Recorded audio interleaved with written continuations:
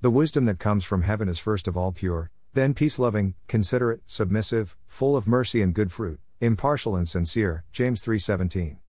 What is wisdom? Is it about how much we know? What is wisdom, if it doesn't change the way we live our lives?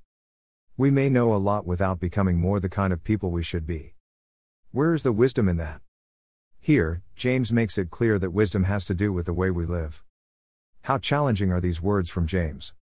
They leave us thinking about the kind of people we are and the kind of people we're becoming. How are we to become wise? As you read these words from James, think about this: who has lived this kind of life? Who? Not me, not you.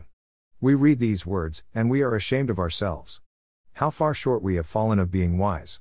Who has lived this kind of life, this LFE of true wisdom? Jesus is the answer to our question.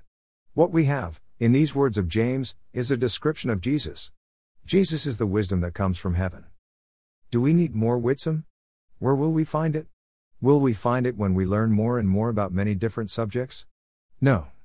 We can have plenty of knowledge without really becoming the kind of people God wants us to become. What we need is Jesus. When we travel on life's journey with Jesus as our guide, we will become more wise. The wisdom that comes to us from Jesus is the wisdom that really matters, the wisdom that makes a difference, the wisdom that chooses the right way of living rather than the wrong way of life. We will choose this way of life when our lives are built upon Jesus Christ.